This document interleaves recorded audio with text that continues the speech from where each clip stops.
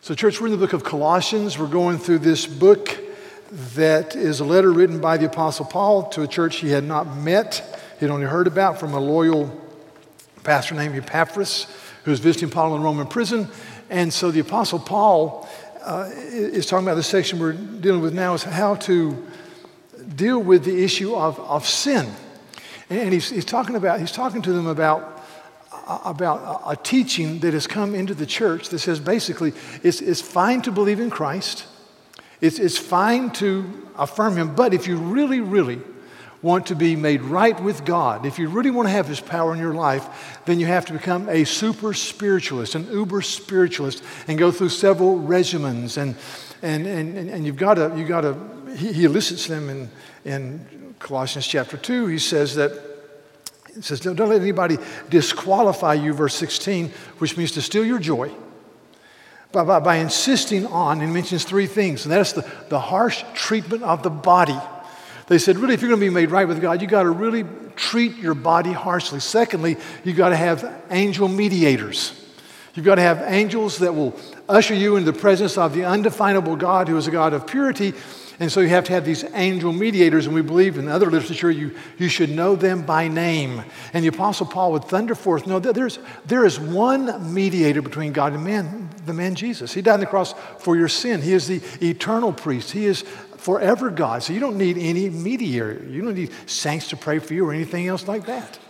And the third thing they said is you've got to be somebody who has these visions. These visions that only you could interpret. And as you have these visions, they'll make you really, really, really spiritual. And the Apostle Paul says, no, our ultimate reality is Christ.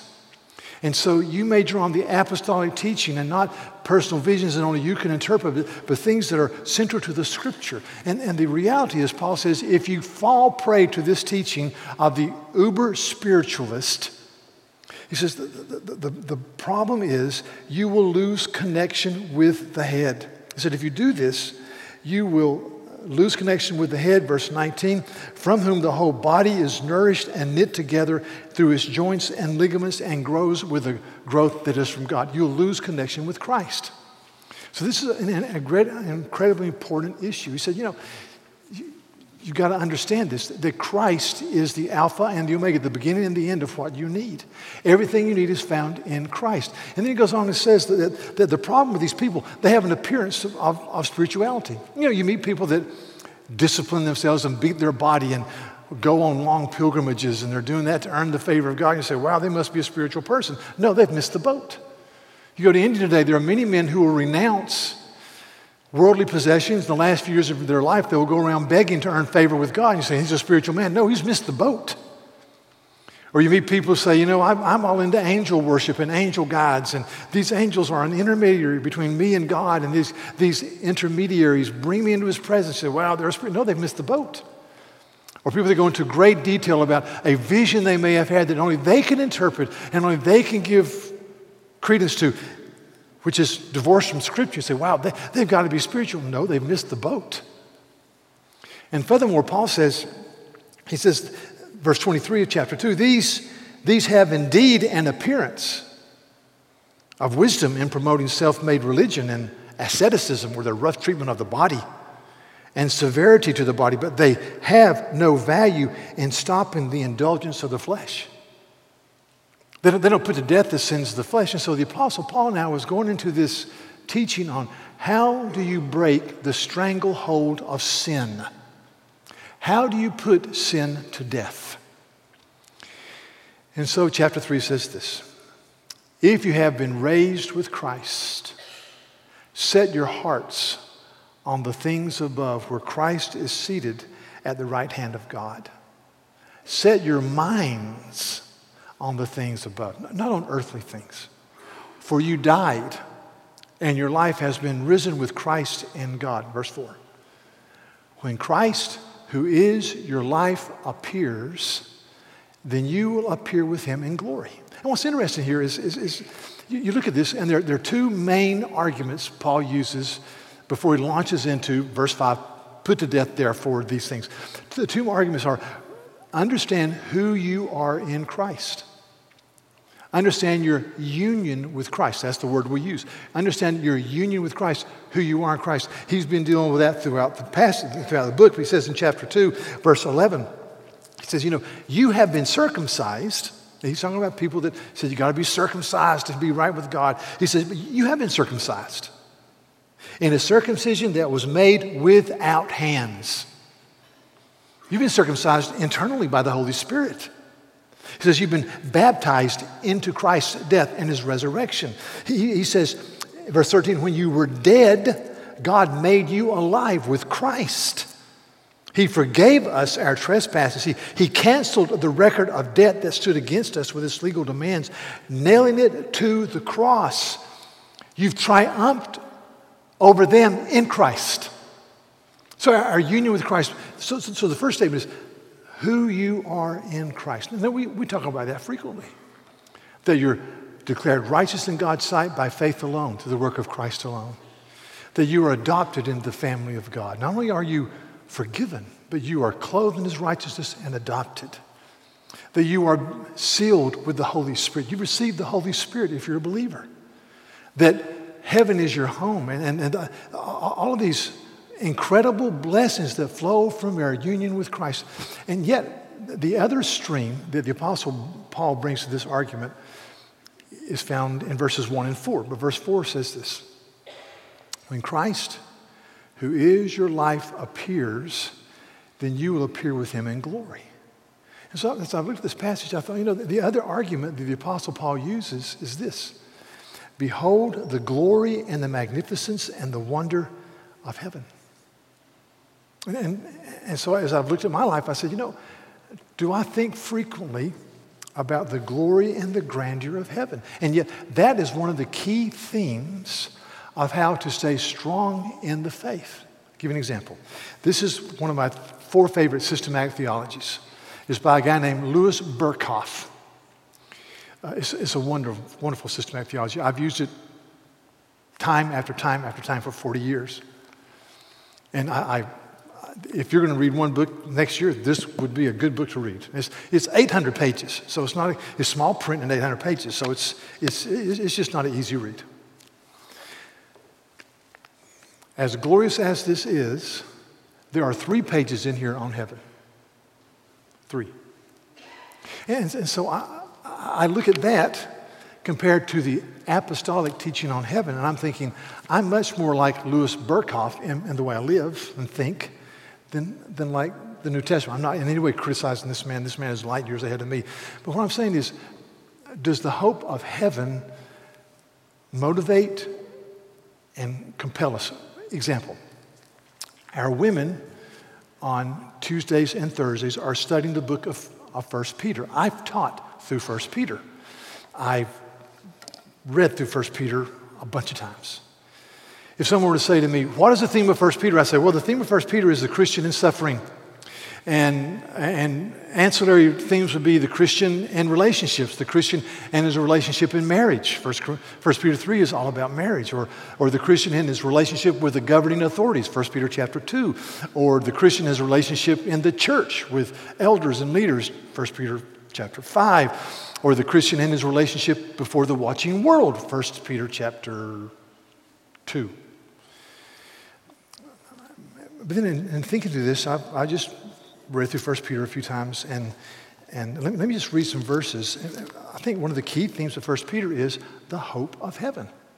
And I say that as a criticism of me, because I'm not sure I would have said that until recently. But let me just read some verses, and you ask yourself, how did you miss that? Well, I missed it. So 1 Peter, just a few verses. Chapter 1, verse 3 and 4. Blessed be the God and Father of our Lord Jesus Christ, who has caused us to be born again to a living hope. So that's heaven. A living hope through the resurrection of Jesus Christ out of the dead, to obtain an inheritance, heaven, that is imperishable, undefiled, and will not fade away, reserved in heaven for you. It's pretty clear. Or chapter 1, verse 13. Therefore, prepare your minds for action. Be sober-minded. Set your hope fully on the grace to be brought to you at the revelation of Jesus Christ. The hope of heaven. Chapter 1, verse 17. If you call on him as Father, who judges impartially according to each one's deeds, conduct yourselves with fear throughout the time of your exile. Exile. Exile means this is not our real home, that our real home awaits. The theme of exile is spoken of once again in chapter 2, verse 11. I beseech you as aliens and exiles, that's it, exiles, that's your real home, to abstain from the passions of the flesh that wage war against your soul. The hope of heaven. Chapter 4, verse 7 says this: the end of all things is at hand. Therefore be self-controlled and sober-minded for the sake of your prayers. The end of all things, the reality of Christ. Chapter 4, verse 13. Rejoice insofar as you share in Christ's sufferings, that you may also rejoice and be glad when his glory is revealed. The hope of heaven. Chapter 5, verse 1, I exhort the elders among you as a fellow elder and a witness of the sufferings of Christ, as well as a partaker in the glory that is going to be revealed. Heaven. Verse 4, and when the chief shepherd appears, you will receive the unfading crown of glory. Chapter 5, verse 10, and after you have suffered a little while, the God of all grace, who has called you to his eternal glory in Christ, will himself restore, confirm, and establish you. And so my issue is the hope of heaven was central in 1 Peter and the rest of the Bible. And I am negligent in that area. I read this, I'm going, the two streams of who I am in Christ and the hope of heaven. This week, last Sunday, I was in Washington State with my son and his wife and our two grandchildren. And we went to church and came home, and I flipped open my iPad, and I saw where there had been this horrendous shooting in Texas at a small church. And the more I read, the more incredibly discouraged I was, and how horrendous and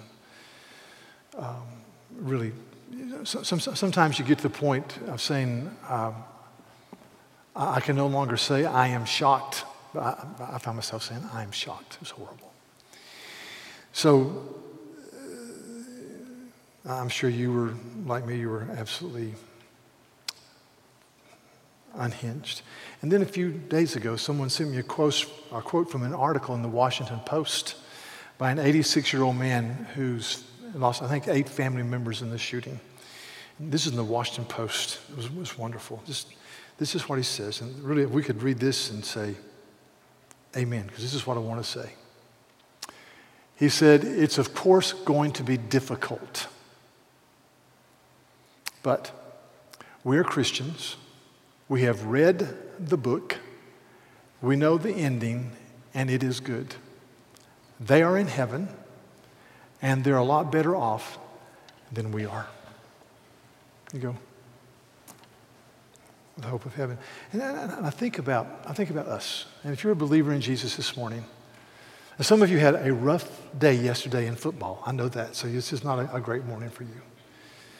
But if you're a believer, in one way or another, this is as bad as it gets. Now, again, there are ups and downs in this life. If you have never trusted in Christ and you face an eternity without him, this is as good as it gets. Yeah. He says, they're in heaven. They're in heaven. They're better off than we are. And that's what I'm trying to say. So it's our union with Christ and the hope of heaven. So let me mention 2 issues about heaven and then some other issues as I frame this argument for the next couple of weeks as we think about the hope of heaven. The problem number 1 is when you just try to describe heaven, it's like it's 1830 and you're living in the flatlands and you're trying to describe an ocean or example. Carl Schooling, who's been on our staff for over 20 years, is a wonderful man, a great brother in the Lord. And Carl grew up on the flat plains of Missouri as a dairy farmer next to Kansas in a very nondescript, flat place. He went to Central Missouri State University, whose mascot is the Fighting Mules. How's that for a great mascot? The Fighting Mules. Anyway, so Carl never really traveled outside of the confines of Missouri, Kansas. And as college senior, he decided to apply to a program by the International Mission Board called the Journeyman Program, where you would go overseas for 2 years. So he applied, and if they accept you, then the mission board would match your gifts with a request from the field. And so Carl Schooling qualified, and he was matched to go for 2 years to the Cayman Islands. The theme of that experience was "Send me, O Lord, send me." So Carl went from Missouri to the Cayman Islands. And when he flew into the Cayman Islands in 1975 for 2 years, that's the first time he had ever seen the ocean. Now, you're in 1830 Kansas. How do you describe the beauty of the Cayman Islands? So we're trying. It's kind of like, I mean, that's even better than Myrtle Beach. You know, I mean, that's incredible. You know, just as an aside, I had the privilege of traveling some, and I'll meet people and overseas, and they'll say, "Where are you from?" And I'll say, "South Carolina." And they'll say, "It's above Florida," because you know Disney World's in Florida. Everybody knows Florida. And then they'll say, "South Carolina, isn't that where Myrtle Beach is?" That happens all the time, and I go, "Oh yeah, I guess you know." So anyway, so the Cayman Islands, or it's like 1830s. We're living in Mount Pleasant, and there's no video. Obviously, there's no full fold-out color books in the library, and we're trying to describe the Himalayas to somebody who lives in Mount Pleasant. It's just hard. So you see this mountain. I think this fishtail. You just incredibly beautiful. And they say, what are the Himalayas like? You take Mount Pleasant and you multiply by 36,000 feet, and you're there. So part of our problem is the Bible gives us true truth, but the glory of heaven is so immense and so wonderful and so undescribable that we really have to pray, God, give us eyes and minds to see the reality. So that's the first problem, is that we have to think well. Secondly is we live in a this world only place. Now, a book I would recommend strongly, and I'm going to be referring to it, is Heaven by Randy Alcorn. Another book is The City of God by Augustine. It's 1,200 pages. But really, a really wonderful chapter on heaven is from a book called Mere Christianity by C.S. Lewis. It's book 3, chapter 10 on hope. And Lewis says in Mere Christianity, says part of the problem with this whole issue is that one reason for this difficulty is that we have been trained our whole education around fixing our minds on this world only. And it's true. We were just this world only, this world only. And as a result, we sometimes don't grasp or talk about or get the joy of heaven. A month ago, I was out with my wife, Sarah, and we were stopped at a grocery store, and we pulled in to a grocery store, and a car pulled in simultaneously with us, and 2 women got out before we did, and they were going to the grocery store, and we walked behind them. They were 55-ish, 60-ish, and they were dressed like teenagers. And the way their hair, the way their dress was, and they were, and my heart broke. My heart broke. See, we need to look at each other and say to each other, it is okay to get old. It's okay to not wear a size 2. It is okay to fill in the blank. You know, it's inevitable.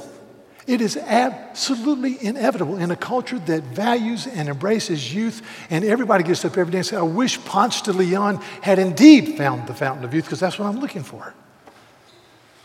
I've seen several magazines as I check out the grocery store with Christy Brinkley on the front. Christy Brinkley and I are the same age. I just turned 64. I said, are you kidding me? Yeah, we really are. And the headline says, can you believe she's 63?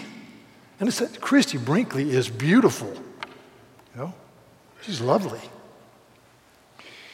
And yet, you know, she's been married and divorced 4 times. She's had a string of lovers. She can sometimes look good because she has a personal trainer on call, I'm sure, 24/7. And she eats a very good and expensive diet. And she's been to see a plastic surgeon a bunch. And so we glory in that. Listen, I'm all for Christy Brinkley. God bless her. But the Bible says in Proverbs 31 with great clarity, charm is deceitful and beauty is fleeting. But a woman who fears the Lord should be praised. Not applauded, praised. It is okay to get old. And because heaven awaits. And it's inevitable.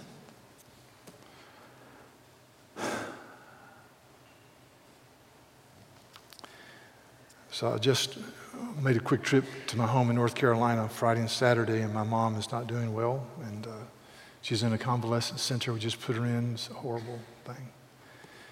And it's just hard. My mom is a believer, and I was there early Saturday morning, and I was there from 5 to 7 just with her, and we talked, and she would fall asleep and wake up, and she said, we prayed together, and she talked, and she said, "Do you think I'm going to die today?" I said, "Mom, I don't know. You might." I said, "I might die today. But let me tell you something. When you breathe your last breath, you will wake up in the presence of the living God whose name is Jesus." You know? And I'm telling you, I'm not saying this because I'm a pastor and I'm paid to say this. I do not know how people go through death and disappointment without the reality of Jesus and the hope of heaven. I don't know. It's beyond me. I look at people who are just crass in their theological belief system and they don't believe in it. Then when you die, you die. And I'm thinking, how do you not grow bitter and angry and cynical as you get old? I don't know. I'm telling you, my hat's off to them. If you can grow old gracefully without an eternal worldview that talks about the hope of heaven and the reality of Christ, boy, I admire you. I really admire you. Because life is filled with disappointments. Getting old is hard. Let me tell you something. I've walked with people who've died. Dying is hard. Unless you die on the spot. If you grow old and you die, it is hard. It's not a sport for cowards. So Randy Alcorn in his book says we should have the hope of heaven because it leads to joy, expectation, and sobriety. Sobriety. Like I said, my birthday was last week. Thank you. Many of you gave me birthday greetings. A friend called me and sang happy birthday to me and left it on my voicemail. He should not have done that. He sounded like dear old Eva in that film we just watched. He should not be singing, so yeah. Thank you for doing it, but man, you shouldn't do that. I've got, in my office, I've got a list of my heroes, some of my heroes, and I've got the year they died and the age they died. And I'm just go through them with you. This is John Calvin. Over here, John Calvin died in 1564. He was 55 years old, 55. Next to him is John Bunyan. John Bunyan died at the age of 63. Next to him is Martin Luther, the younger. As he got older, Martin Luther got really big. So that's Martin Luther, the younger, who died at the age of 62. Next to Luther is George Whitefield, the great evangelist from England who kind of spearheaded the First Great Awakening in the 1770 to 1773. He died at the age of 57. He preached, went to bed, and died. Then here's some other guys. Jonathan Edwards, my main man. Jonathan Edwards died at the age of 54. And then Charles Haddon Spurgeon, the great British preacher, died at the age of 58. And then Adoniram Judson, the missionary to Burma who was so mightily used of the Lord, died at age 61, died at sea trying to recover from a horrible, horrible disease. So I've got these guys, their names in my office because I'm 64. They all died before my age. And so when I look at that, it should fill me with sobriety. Life is short. We're not promised tomorrow. And eternity awaits. So C.S. Lewis in his little wonderful book, Mere Christianity, talks about 3 ways of looking at heaven. I'm going to go through them with you very quickly. He's the fool's way, the disillusioned but sensible man's way, and then the way of the Christian. So first of all, the fool's way. Lewis says that the fool's way is that a person puts the blame on the things themselves. He goes on all of his life thinking if only he had the right woman, or if only he had a more expensive holiday, or if only if he had the right hobby, he would catch the mysterious something we are all craving for. And Lewis says most of the bored, discontented, rich people in the world are of this type. They spend their whole lives trotting from woman to woman through the divorce courts and from continent to continent, from hobby to hobby, always thinking that the latest is the real thing, and they will not be disappointed, and they're inevitably disappointed. And then at the end of their life, looking at the ladder they put against a certain wall, and they climb to the top of the ladder and say, this is the wrong building. It's the fool's way. The second is the way many people around us live, and that's the disillusioned but sensible man. And who says the disillusioned but sensible man is someone who says, well, everything about eternity is nothing but, he says, moonshine or a fatuous dream. And therefore, I've come to live life expecting not much and just grinning and bearing it or gripping on and bearing it until I die. And Lewis says this makes someone okay, but it also makes him a prig or a morally exaggerated, superlative, superior person to yourself. And Lewis says a lot of people live that way. They just deaden themselves. They say, well, yeah, there's no eternity, there's no hope, and my body's falling apart, but I'm just going to live a disciplined life, and I'm going to grin and bear it until the end. Like all those T-shirts you say that were produced in England that were never really released, be calm and endure, to be calm and drink coffee, be calm and whatever. And then he says there's the Christian way. And he says this. If I find myself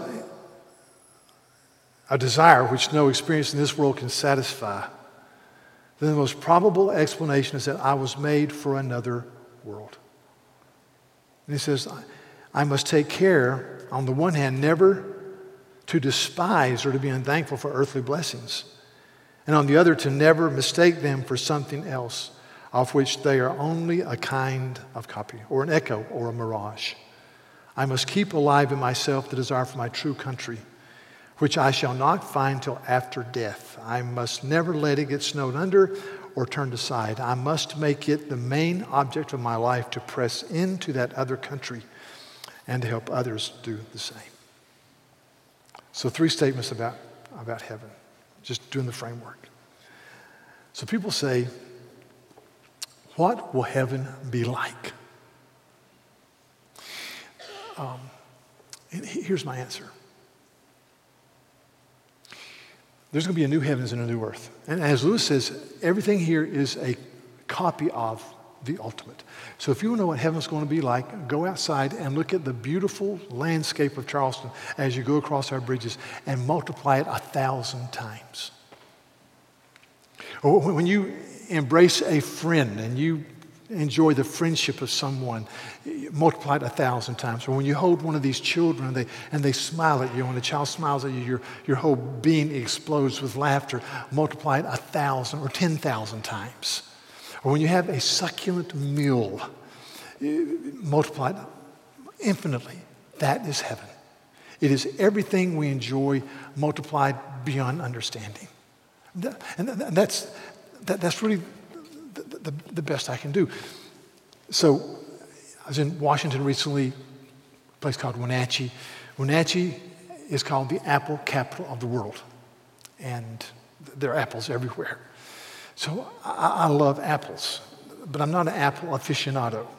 But there have been times when I've gone to get an apple, and I've gone out of the grocery store, and it's firm, and it's red, and you're going, this is going to be good. And then you bite it, and there's no taste. You might as well be eating a cucumber. There's nothing there. And I just go, oh, man. But there's somebody here on our staff that's an apple aficionado. He says, hey, the best apples in the world are Crips Pink, or it's called Pink Ladies. So I said, okay, I'm stuck in the back of my mind.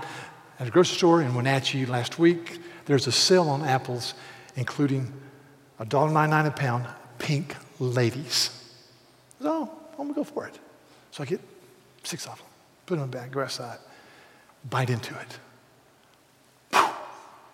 I mean, it's sweet, it's tart, it's firm, it's juicy, it's like, good grief. This is what an apple should really taste like. See, we will never be disappointed with anything in glory. Everything we have will be that times 10,000. What will heaven be like? Go outside, multiply it 1,000 times. It's incredible. It's beautiful. Number 2, I want you to get this. Understanding the hope of heaven helps me live life here with joy and celebration and sobriety and with a proper expectation. Explain that. If you study church history, many of the heresies or aberrant living Christians all believed they could bring in a perfectionist utopia in this world. The radical Anabaptist believed in a perfectionistic utopia where there'd be no sin and yada, yada, yada, and they all crashed and burned. You will struggle with sin to the day you die. You are a sinner, saved by grace, being changed by the Holy Spirit. I'm dysfunctional, you're dysfunctional. We don't tolerate or cotton sin, but we realize we'll have this ongoing issue. So I want to have a bar diagram, and I couldn't get it reproduced. So if you have a diagram, right here is what I call settling for less than the biblical teaching. In other words, you settle for less than what the Holy Spirit wants to do in your life. And up here is perfectionism. I want you to see that. So you settle for less. You say, well, we're all messed up, therefore fill in the blank. No. The Bible says that we're to imitate Christ and be men and women who grow in holiness. So we don't want to settle. Up here is perfectionism. And right here in the middle is the golden mean. And we're to grow in that area, but we'll never be perfect. So when I understand that only in heaven will I be perfect, it lets me live with joy and acceptance and friendship with people and be married to people and be a parent to people and be parented by people who are less than perfect. Example, I've done this hundreds of times with couples, with my wife. Rate our marriage 1 to 10. 10 being really high, 1 being bad news. You get a bunch of guys together. Rate your marriage 1 to 10. Oh, 8, 8.5. Really? Why? Well, I don't know. I mean, the police didn't visit us this week because we argued too loudly. I brought her home a barbecue sandwich on Tuesday night. Yeah, it's an 8. Maybe 8.5. Okay. Ask the same question to their wives. You know what they say? Somebody guess. 5. Maybe 6. Maybe 4. So why 5? Well, I like to spend an hour every night where we existentially express our emotive feelings toward one another. And he only did 3 nights this week. And yesterday was a beautiful day, and instead of taking me downtown and holding my hands and shopping, he stayed home and he watched 2 football games. My thought is only 2, but that's beside the point. So he just, so we're bumping along at about a 5. And see, right here. See, that's why I love Re-Engage. It's a course in this church you should all do. 16 weeks. It's Christ-centered. It's about marriage. And at the end, you have tools to help you grow, but you realize you're going to work on your marriage till the day you die or Jesus comes. So expectations in parenting. What do you expect? I see these little babies. I mean, let's be honest. All these parents think this child is brilliant. This child is this generation's answer to Mozart or Hulk Hogan, whichever you want to be, you know. This child. And the reality is this child is a sinner. I was with a parent recently, and she said to me, she said, I did not understand original sin until I had a baby. And I thought, that's a theologically strong statement. I mean, so in your parenting, we sometimes have a tendency to settle. Don't do that. But then we also have a tendency to think they're going to be perfect. Well, the problem is, look at their parents. They're not going to be perfect. Look at their grandparents, for heaven's sake. So to me, the hope of heaven helps me live life with joy, expectation, and with a realistic biblical embrace of those around me. And then the third point is this, to quote Lewis, he says, don't let it get snowed under. Don't let this hope get snowed under. Don't let it get turned aside. You must make it the main object of life to press to the other country and to help others to do the same. And I've got to be honest with you, I'm not sure how to do that. I mean, how do you not let it get snowed under? Well, I thought, well, you pray through a word that has an H in it, for example, thanks. The H was, thank you, Lord, for the hope of heaven. Thank you for the heaven that awaits is perfect and glorious and is what will be unbelievably fantastic. Thank you for that. But you pray through that. See, if we only talk about heaven when people are dying or at funerals, I think we betray the New Testament message. We should be together occasionally. Man, this is great. This is glorious. This is a wonderful Thanksgiving meal. Imagine what it's going to be like to feast in the presence of the living Christ in heaven. I love the laughter of friendship. I love being with people. Imagine what it's going to be like when we're in the presence of the living God. It's going to be glorious. It's going to be 10,000 times what we're experiencing. It's going to be incredible. Yes, your body is fading away. Yes, you're slowing down. Yes, it hurts. But one day, resurrection of bodies. And that encourages. Brothers and sisters, don't let it get snowed under. Don't let it get turned aside. Understand that the two streams of defeating and paralyzing sin is our union with Christ and the hope of heaven. Let's pray. Lord, thank you for this day and the privilege of opening the Bible and hearing from you. Thank you that you, Lord Christ, are the Alpha and the Omega of what we need as believers. You are eternal. You have made the heavens and the earth. You have spoke them into being. You, by the power that you bring, Holy Spirit, live in your children and change us. And I pray, Lord, that we'd be men and women who contemplate the glory and the greatness of heaven. And that as we do that, we'd be changed. We'd think better and live with joy and expectation and sobriety, that we would be people who understand that it's okay to be old. It's okay to get old. And that we would live with dignity and joy. So Lord, do that in our lives. Thank you for your goodness. Thank you that to be absent from the body is to be present with the Lord. Thank you that as many among us are facing their first Thanksgiving without a spouse or a parent or a child maybe, that there is hope that extends beyond death. Just thank you for that. And I pray it would not be snowed under or turned aside in our understanding. In Jesus' name we pray. Amen.